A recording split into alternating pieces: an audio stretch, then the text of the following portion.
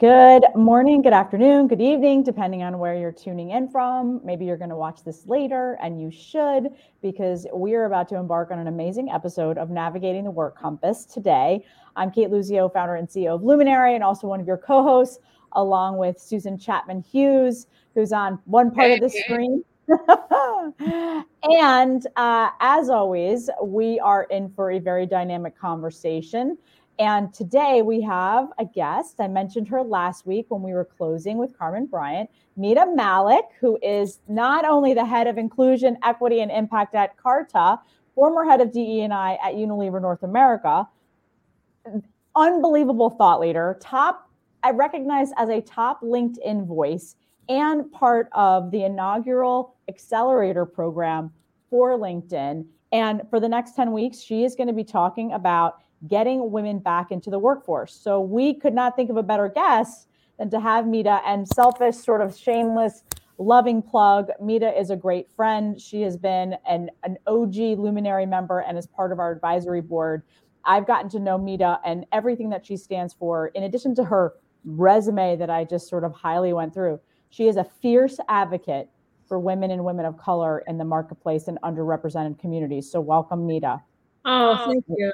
I needed that intro this week. Thank you. And I love Luminary, and I can't wait to see you all in person. And it is one of the best support communities I ever could have asked for. So I hope anyone listening considers joining Luminary. So thank you. I mean, you got the OG title. How about that? Yeah. OG. Susan's an OG as well. So, right. So, I mean, and also an OG friend. And so this is just, this is a great conversation. So we spent last week, Mita, talking to Carmen Bryant, who's the SVP of marketing at Indeed, about job seekers, right? Mm-hmm. And what job seekers are looking for, and how, you know, employers are looking to bring women in particular back into the workforce, what job seekers are now looking for. We know the stats. They're still pretty terrible. Yes. We also know they're actually worse, right? They're worse, exactly. Because now we're in that very interesting period where last year, this time, everybody was in the same boat. Right. But now people have decided that the economy must go on. And many people, especially women, are suffering because their kids are in this limbo situation with school. And I have talked to so many women who are like, listen, something's got to give. And usually what's giving is their career. And unfortunately, people are just marching on as if nothing ever happened. So It is actually, I think, worse than it was last year. And so it's really challenging. And we know, in addition to all these incredible, disturbing facts, right? It's women of color that have been disproportionately impacted many of the industries. One of the new stats, and I happened to be on a Bloomberg podcast yesterday that have been using, is when a woman steps back from a career and takes more than a year off, when she tries to re-enter the workforce, her salary is 40% less than when she left. And that's 1 year. So Mita, we're going to talk to you a lot about actually some tips for women looking to get back into the workforce or are trying. And by the way, even though we hear the job market is hot and everyone's hiring, it's not always so easy. So I would love to kind of turn it over to you around what you're seeing and what you're talking about and everything that you're doing in your role, but then more broadly as a thought leader in this space. Yeah. I think you're both absolutely right. There are women right now who are ready to go back into the workforce. And it's hard to believe, Kate, I can remember doing a LinkedIn Live with you 2 years ago. I was in the same place in the corner of my bedroom. I have not left for 2 years, right? And I am a working mother. I've got a 6 and a 9-year-old. So my kids were, my daughter was 4 when the pandemic started. And so there are women who are ready to get back into the workforce, yet they have what I call a pandemic gap year of 2 years. Mm-hmm. And then there are some, like Susan is saying, they're not ready. There's no choice. The infrastructure in our country, for all sorts of reasons, is not supporting women. My village was ripped out from under me. Many women say that, right? And then there's also ageism, there's racism, there's all the other intersectionalities. I had someone message me on LinkedIn that said, I was told I'm 59 years old by a recruiter. I'm not going to get hired in HR. And you're like, what? These are real stories of what people are facing. And so, Kate, to your point, one of the stats on if you have left the workforce, this is pre-pandemic, an article that I had written in Harvard Business Review where I talk about what does it take to get women back into the workforce. One stat is, let's say you and I are both applying for a job. You have been out of the workforce for a while for whatever reason, and I have not.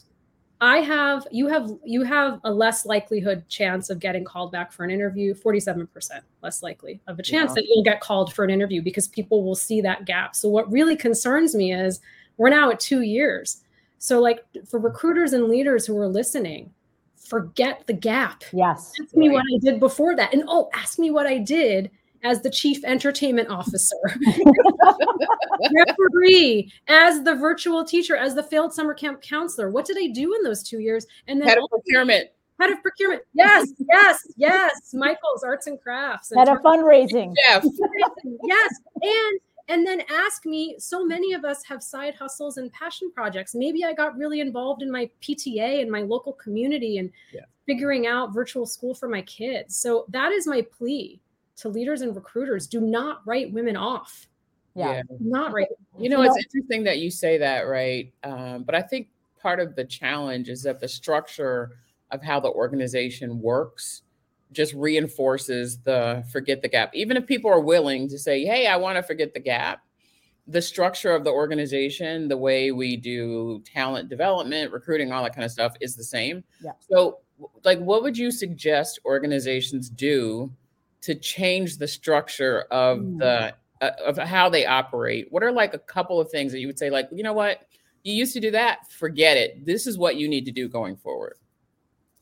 I would say one thing is be open and honest about the fact that you will forgive the pandemic gap year bias, right?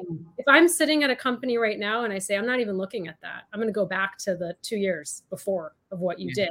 It makes me feel more welcome. Right. To apply. And so to be really open and honest about that. I mean, the other thing is really looking at diverse slates, which I'm not gonna define. You can all Google that. But that is from I don't know, Mita. You gotta go there for this crew. Go there. Absolutely. Because you know what? There are a lot of well-meaning people out there who are like, oh, but I had a diverse slate. And you're like, not really. Diverse slate is Susan is hiring for a role. I'm her recruiter. We have had a discussion ahead of time of what the diversity upper representation of her team looks like, what her ambitions are to change that, and what the role she's hiring for. Is it remote? I hope it is, because that opens up lots of possibilities for access to diverse pipelines. And then how do you define a diverse slate? Is it gender balanced? Must there be at least 2 people of color on that slate, the final slate that you see? And then I would say go deeper, because we know with the diversity tipping point, the continued focus on Black representation and ensuring that Black representation is at all levels. So when you say diverse slate, also call out what that means, right? And I think educating people is so important, and having a definition for that is so important. Yeah. One of the things that comes up that as you talk about that in terms of just changing the structure is some companies have actually had this around for a very long time where they specifically double down on women who have been out of the workforce, right? Yes. Instead of saying, you know what, hey, because they do need different support coming back in. A lot of women still have self-confidence challenges and other things that come along with do I belong here? Should I be here? And so create a program that is literally specifically focused on women to come back to the workforce, and don't hire them as the manager. If they left as a vice president, you bring them back as a VP. You only use them for roles that are commensurate with their experience, not to set them backwards, as opposed to giving them the opportunity to have the leg forward. And even further, don't hire them on a probationary intern period, right? I mean, there are some incredible programs out there. I mean, UBS has an amazing career comeback program. It is a rolling program. It is not, hey, once a year apply to this. This is all year round, and they get placed in actual roles. And everyone knows, like, this is a real job. This is not probation. So I think you're absolutely right, Susan. And I think on the employer side, it's really time to listen up. And then you have employers that have workforces that aren't sitting in an office. So forget return to the office. I'm not a quasi, in an office environment. I'm retail, I'm hospitality, I'm services, all of those roles. And someone actually like you, Mita, DM me and said, listen, you talk a lot about return to the office. I'm not going I'm going into a warehouse. I'm walking into a department store. Yeah. I don't have an option. We don't have an option. We have the privilege to have this conversation. Exactly. Right. Exactly. So Mita, let me ask on the other side, right? So from I am looking for work, or maybe I'm unhappy in my current work environment or my job, or I'm looking to switch. What are some of the tools that, if you're a job seeker or you're in transition, or I'm just ready for the next thing, or I'm just not happy in my culture, some things that women in particular can do to get noticed? Get on LinkedIn. And I know we're on LinkedIn Live, and I'm a huge fan of LinkedIn. My husband thinks I waste a lot of time on it. Shout out to I love LinkedIn for storytelling, for community, for education. And so please, LinkedIn is your digital resume. If you don't have a LinkedIn profile, get a picture, get the details, get the basics of your job and what you've done in the past, and create a really killer about section. It's like as if we were having coffee. How would I come to life? Feel free to go look at my about section. But really, so people can get to understand you. I think that's so important. And then I think the other tip I have for people, because and Kate has been on this journey with me, Luminary's been on this journey with me, as I've tried to figure out what I'm doing next in my career. It can be painful to be ghosted, to not get callbacks, to continue to put resumes into this black box. And you're like, is anyone ever going to notice me? Okay, so here's my tip. Make a list of 5 companies that you want to work at, right? 5 target companies. Follow them on LinkedIn. Find leaders. Let's say I want to work at Luminary. Okay, so I follow Luminary, and then I start following Kate Luzio. And then I start not just liking their content, but I start engaging and commenting. And I start saying, hey, Kate, I'm watching you on Navigating the Work Compass. Thank you so much for your comments. And I really like that you said this. And Kate might give me a little shout out back. And this has happened to me over time, where especially during this time, there are people I have never met, but I met them through LinkedIn and I feel like they're friends. And then when someone asks me for something in my messages, I usually deliver. So what do I mean by that? I'll continue the Kate example. Kate and I are bantering over the last, 6-7 weeks. I've been engaging with her content. I then DM Kate and I say, hi, Kate, I love your content. I love what Luminary stands for. Would you meet me for a 20-minute virtual coffee? I'd love to learn more about Luminary and your career. And I also see their openings there. So 3 things are going to happen. 1, she could ghost me. And because it's Kate, she won't. Right. And it's also not ghosting, cold calling. We have a relationship. Right. So that's a difference. And because LinkedIn is a platform of generosity, as my friend Callie Schweitzer says, I don't think that's going to happen. 2 things are going to happen. Kate's going to say, send me your resume directly. I will send it to the head of recruiting and I will get you in the pipeline. Or she'll say, yes, I will make time for the coffee.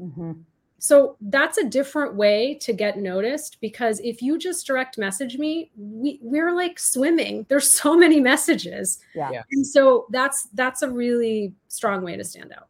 And also connect with people, right? So find folks who are interesting and use your network. Because I think a lot of people only think 1 degree from themselves, but every single last one of us has a network. And if you tap into the network, I've often had times that people call me and say, hey, listen, I see you're connected with so-and-so on LinkedIn. If you know them really well, would you mind facilitating an introduction for me? And I'm like, sure. Because a warm introduction is way better than a cold call. Yes. But with context, right? Yes. And with that ask, because I think there's so much, Susan, I mean, you and I've talked, it's like, hey, I want to meet Mita. Okay, why?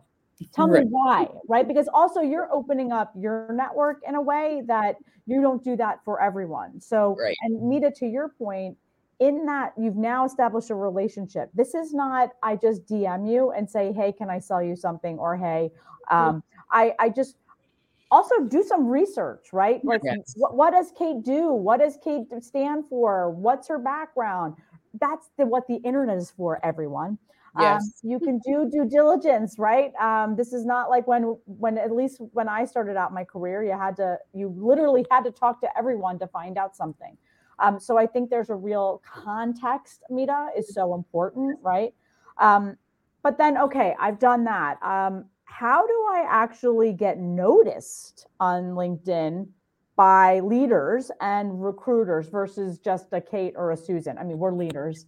So you can do exactly what we talked about. Follow that approach with leaders, right? I want to work at L'Oreal in the luxury. Same thing, right? Yeah. L'Oreal has a lot of great content they're putting out there. Follow some of their leaders and start engaging with them and putting out your thought leadership. That's one way to do it. The other way to do it is start building your thought leadership on LinkedIn. So that doesn't, if I was in beauty marketing and I want to stay in beauty marketing, start posting and sharing content around beauty marketing. If I was in sales transitioning into marketing, same thing, because that is a digital resume. So there's the resume, but then all of a sudden people are going to look me up and say, oh, wow, she's posting about this, this, and this. Like she has some really great thoughts about beauty marketing. And another great tip I have is like, start giving shout outs to the company you want to work at. Yes. So I want to work in Netflix. I could start being like, oh my God, I love what next Netflix is planning for Black History Month. Take a look at how they're supporting, right? Yeah. So there's other ways, like think about that. And I think the key with any sort of habit is you have to be consistent. So to anyone listening, try to post twice a week. Yep. I know that's twice a week. Try to post something. And, inspirational quotes are great. I do that from time to time, but I'm talking about how to land your dream job. You have to post about content in the field you want to land in and present yourself with deep expertise. And going back to Mita, you talked about your killer about section. Yeah. Make sure the keywords that are attributed to the role that you want show up in your profile, because recruiters are using scanners to go through and scan for who might be a great candidate for the roles that they're looking for. The other thing that is really basic that I find a lot of people don't do is turn on the toggle that says you are open to conversations and open to new roles. Because when you don't have it open, they're like, well, maybe she's just really happy where she is and we're not interested. She's not interested. So if you don't let people know that you're interested, and there's nothing wrong with being happy in the job that you are in and opening up to conversation. At a minimum, you're going to learn more about what's going on in the marketplace and know what your worth is, right? And, at a maximum, you'll find a new great job that is something that you might not have thought about before. So I think, just got to do those basic things too. Right. Or even just a new connection, right? I mean, we talk so much, Mita, on this show, and you and I've talked about relationships versus transactions, right? So even in order to execute a transaction, you have to build a relationship. So whether it's finding a new job, making a new connection, learning more about your journey, just wanting to say, hey, I love what you're doing on here. And I want to make sure in the algorithm that LinkedIn has, every time Mita you post or Sue you post, I get notified, right? Part of that is also just that connection. Something that you also talk about, Mita, is how to find someone to sponsor your job search. Right. Can you talk about that? Because I think not many people would know what that even means. Yeah, so we talk a lot about this. There's a lot of talk in the marketplace about sponsorship versus mentorship. I will tell you, I am over-mentored and under-sponsored. I posted this recently, and people went wild thinking I was saying mentors aren't important. Mentors are important. Kate introduced me to Susan. I would consider Susan, I haven't spent as much time with you during the pandemic. I hope to again soon. Kate, a mentor. Both mentors, but they're not going to get me the job that I want next at my company because they simply don't work there. So sponsorship is different. You can have lots of mentors in your life, and you should, that have helped us get to where we are. Sponsorship is typically someone I define who is 2 levels above you in your organization. They are going to help you advance your career. They're going to put skin in the game. They're going to use their political capital to get you a coffee with the CEO, to get you that raise, to get you on a slate for a job you didn't even know was open, right? So think about it that way. And then all of a sudden flip it to the job search. You want someone senior in an organization sponsoring you, somebody who, it's great if I have a friend who's working at, let's say, Spotify, right? Who's a peer, same level. But if that person doesn't have the ability to hire me, they don't have connections to the head of recruiting, they don't have budget, I wouldn't consider them a sponsor. Yeah. So go back through your list of old bosses, people you went to high school and college with, people you go to church with. I mean, if you think about the networks, they're so vast that you will likely find access to people who are in senior organizations you're interested in. And another shameless plug for Luminary, because Kate won't do it herself. But also if you're struggling with trying to find out, like find a community, find a home, join Luminary, right? There are many organizations you can join to meet more people as well. Yeah. The other thing, go ahead. Before, just to double down on the Luminary piece, right? Because what's interesting is, when I decided to leave my last job, I was like, okay, what organizations could be really impactful to help build my network in places that I don't know people, right? And because I wanted to get into more into the tech space, more into the founders, more into kind of a different space than I'd ever been a part of, I joined a couple of organizations. Luminary was one of them already. I had already been a member, but really actually started to use my membership, right? But I joined a couple of organizations where those people are, because I didn't know those people. I knew a lot of people. Most of them were corporate, senior executives in different places, but they're not the people that I really wanted to be engaging with in terms of my next and in terms of opening new opportunities for me. So find those organizations that have the people in the places where you want to be and connect with those folks there. Yeah. And thank you everyone for sharing that a little bit about Luminary. It's why I left a very long career in banking to do this, right? Because we weren't doing it enough in the real world. And one thing I want to add, Mita, to what you're saying around the job search, I think there is so much value. And I did it with you and Susan, right? When I connected you way back when, is there's nothing wrong with exploratory conversations, right? There may not be a job. There may not be a role. You may not even know if you potentially want to work in that organization, but having a door opener to just have a conversation with someone within that organization is so important. Last night, I was sitting at Luminary with another member, and she's like, I really would love to meet this person at this firm. You're connected with them. And this is what I want to talk about. Not a role, not a job, but just about the market. So Kate, would you open up and connect? Absolutely. And the way I position it as, hey, think you'll be great connections. If nothing else, just another part of expanding your network. But this is an exploratory introductory discussion, because in my view, you never know where things can lead, right? Mita, that's how we were introduced. Yes, that's right. Absolutely. By Claude Silver. Gosh, back in the day. But I know. Yeah. Okay. So we've now talked about sponsorship, both internally and externally. Networking, which always comes up as, I don't like to do it. I'm not an extrovert. We're in a virtual world. Networking meetings. Yes. Can you talk a little bit about networking? So we talked about hopefully we go back to that example. I DM you. We've had our, courtship on LinkedIn. We've gotten to know each other. You said yes to the virtual coffee, the 20. It is just about getting to know people. It's human connections. Kate is a human.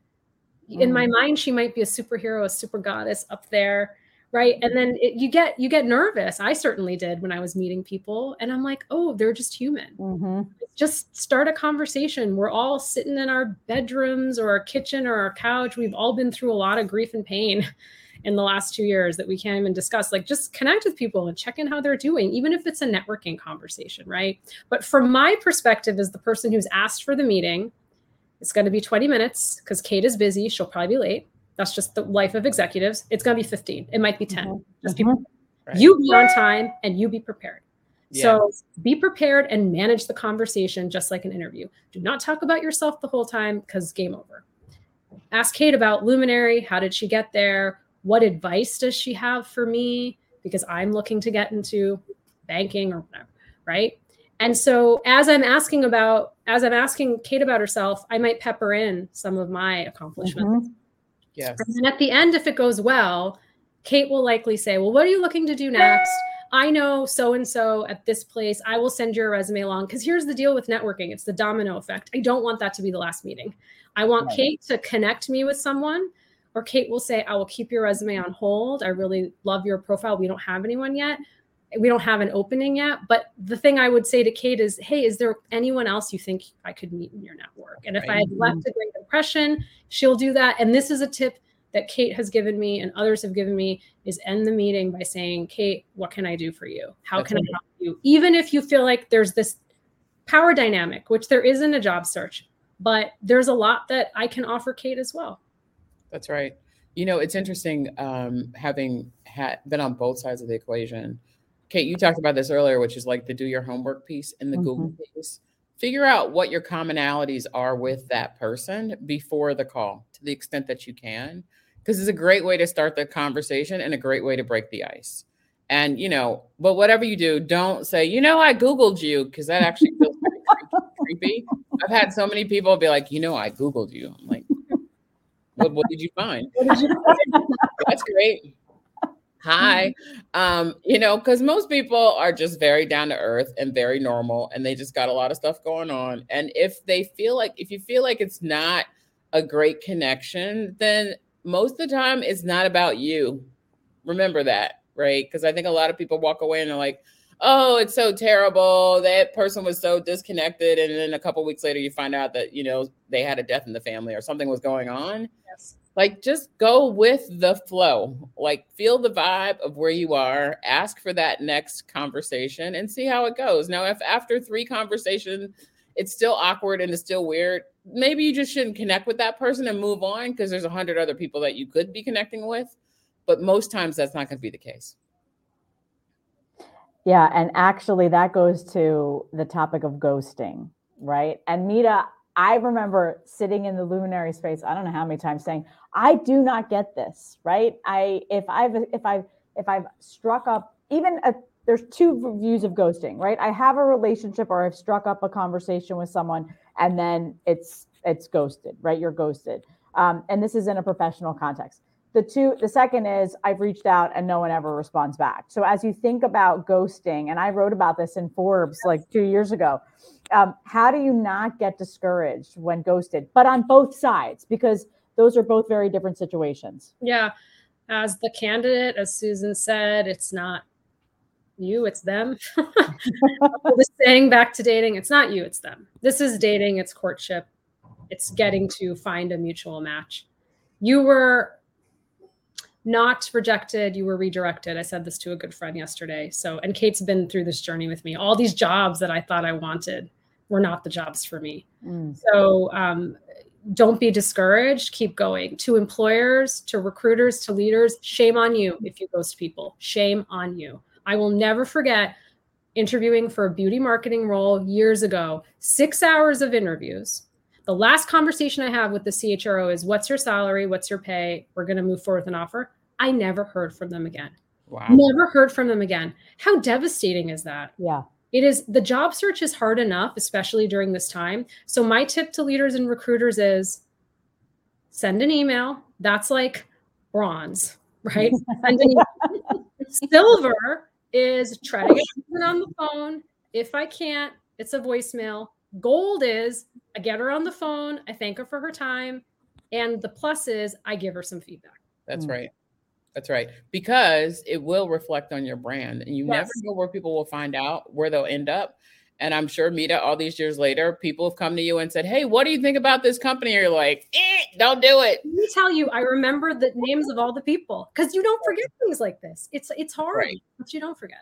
Yeah. That's right. And wait, let me ask one more thing, because it's also recruiters, because recruiters have so much control in these situations, right? So for all of the recruiters out there that are listening and that you've ghosted people, I get it. You've got a lot of inbound, but you've had the conversation. You've put them through a process, even if it's one conversation. Have the ovaries to go back and say, hey, you just weren't the right candidate. And by the way, give them feedback. We want feedback, right? That makes us better. Okay, maybe this wasn't the right culture. Maybe it wasn't the right company. Maybe it's not the right time. Whatever that is, it's like any good manager does. Give feedback. And that could be one sentence. So absolutely on the ghosting. Susan, I'll turn it to you. No, I was just going to say, I mean, here we are. We're out of time again, as always.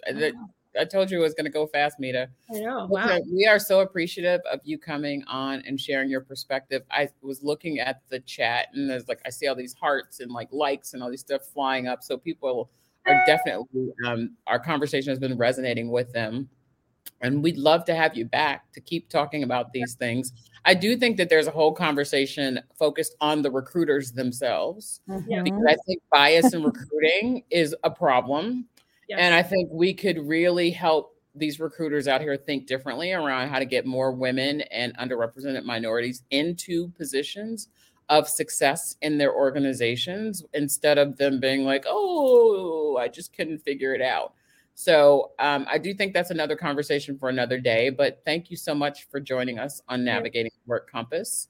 Kate, who's up next? I think we've got somebody next week too. Or no, is it just us next week? I think it's us, but we do have coming up in the next 2 weeks or so, Elisabetta Bartoloni, who is a recruiter. Yes. She runs global markets practices at Heidrick and Struggle. So this is perfect timing. We'll do a continuation. And I just want to let people know, if you aren't following Mita on LinkedIn, Mita Malik, right in there, you can see in the banner, that's how you find her. Follow her on LinkedIn. Not only is she just an amazing, again, as I mentioned, fierce advocate and thought leader, she is doing this incredible inaugural accelerator program for LinkedIn. So her content is always spot on, and it hits at every right moment. So Mita. Oh, thank you. You are incredible. Carta is lucky to have you, as were all the organizations before Carta. And we're lucky to call you a member and also a friend, and keep it going. We're excited to have you back soon. I'm coming back. I'm inviting myself back. Thank you. Absolutely. Thanks, as always, everyone. stay safe. Have a great week. Bye-bye, everyone. Take care.